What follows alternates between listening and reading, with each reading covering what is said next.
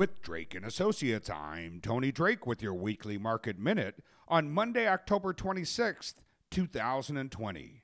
The failure to reach an agreement on a new fiscal stimulus bill soured investor sentiment and sent stocks modestly lower for the week. The Dow Jones Industrial Average fell 0.95%, while the S&P 500 lost 0.53%, and the Nasdaq Composite slipped 1.06% for the week. Stock prices ebbed and flowed all week, pulled by the gravity of fiscal stimulus talks in Washington. As investors saw improving prospects for a new bill, stocks rose. As prospects dimmed, stocks turned lower. Hopes for striking a deal were raised late in the week as comments from a key negotiator suggested that the deal may be getting closer to fruition. The week ended, however, without an agreement, cementing a disappointing week of performance. Market sentiment was further weighed down by the continued rise in COVID-19 cases in the U.S. and Europe, though anxieties were tempered by the belief that a full economic lockdown was unlikely.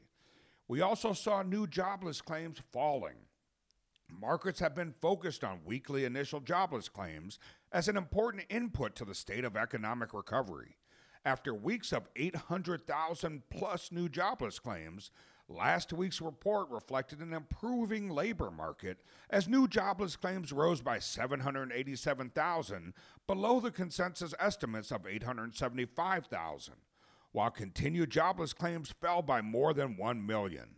The report wasn't entirely positive, though, as more than 500,000 individuals were added to the emergency assistance program that extends unemployment benefits to those who have run out of state unemployment benefits.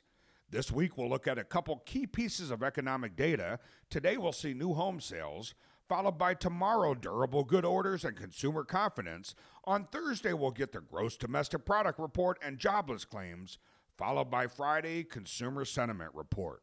With Drake & Associates, I'm Tony Drake, Certified Financial Planner, News Radio, WTMJ.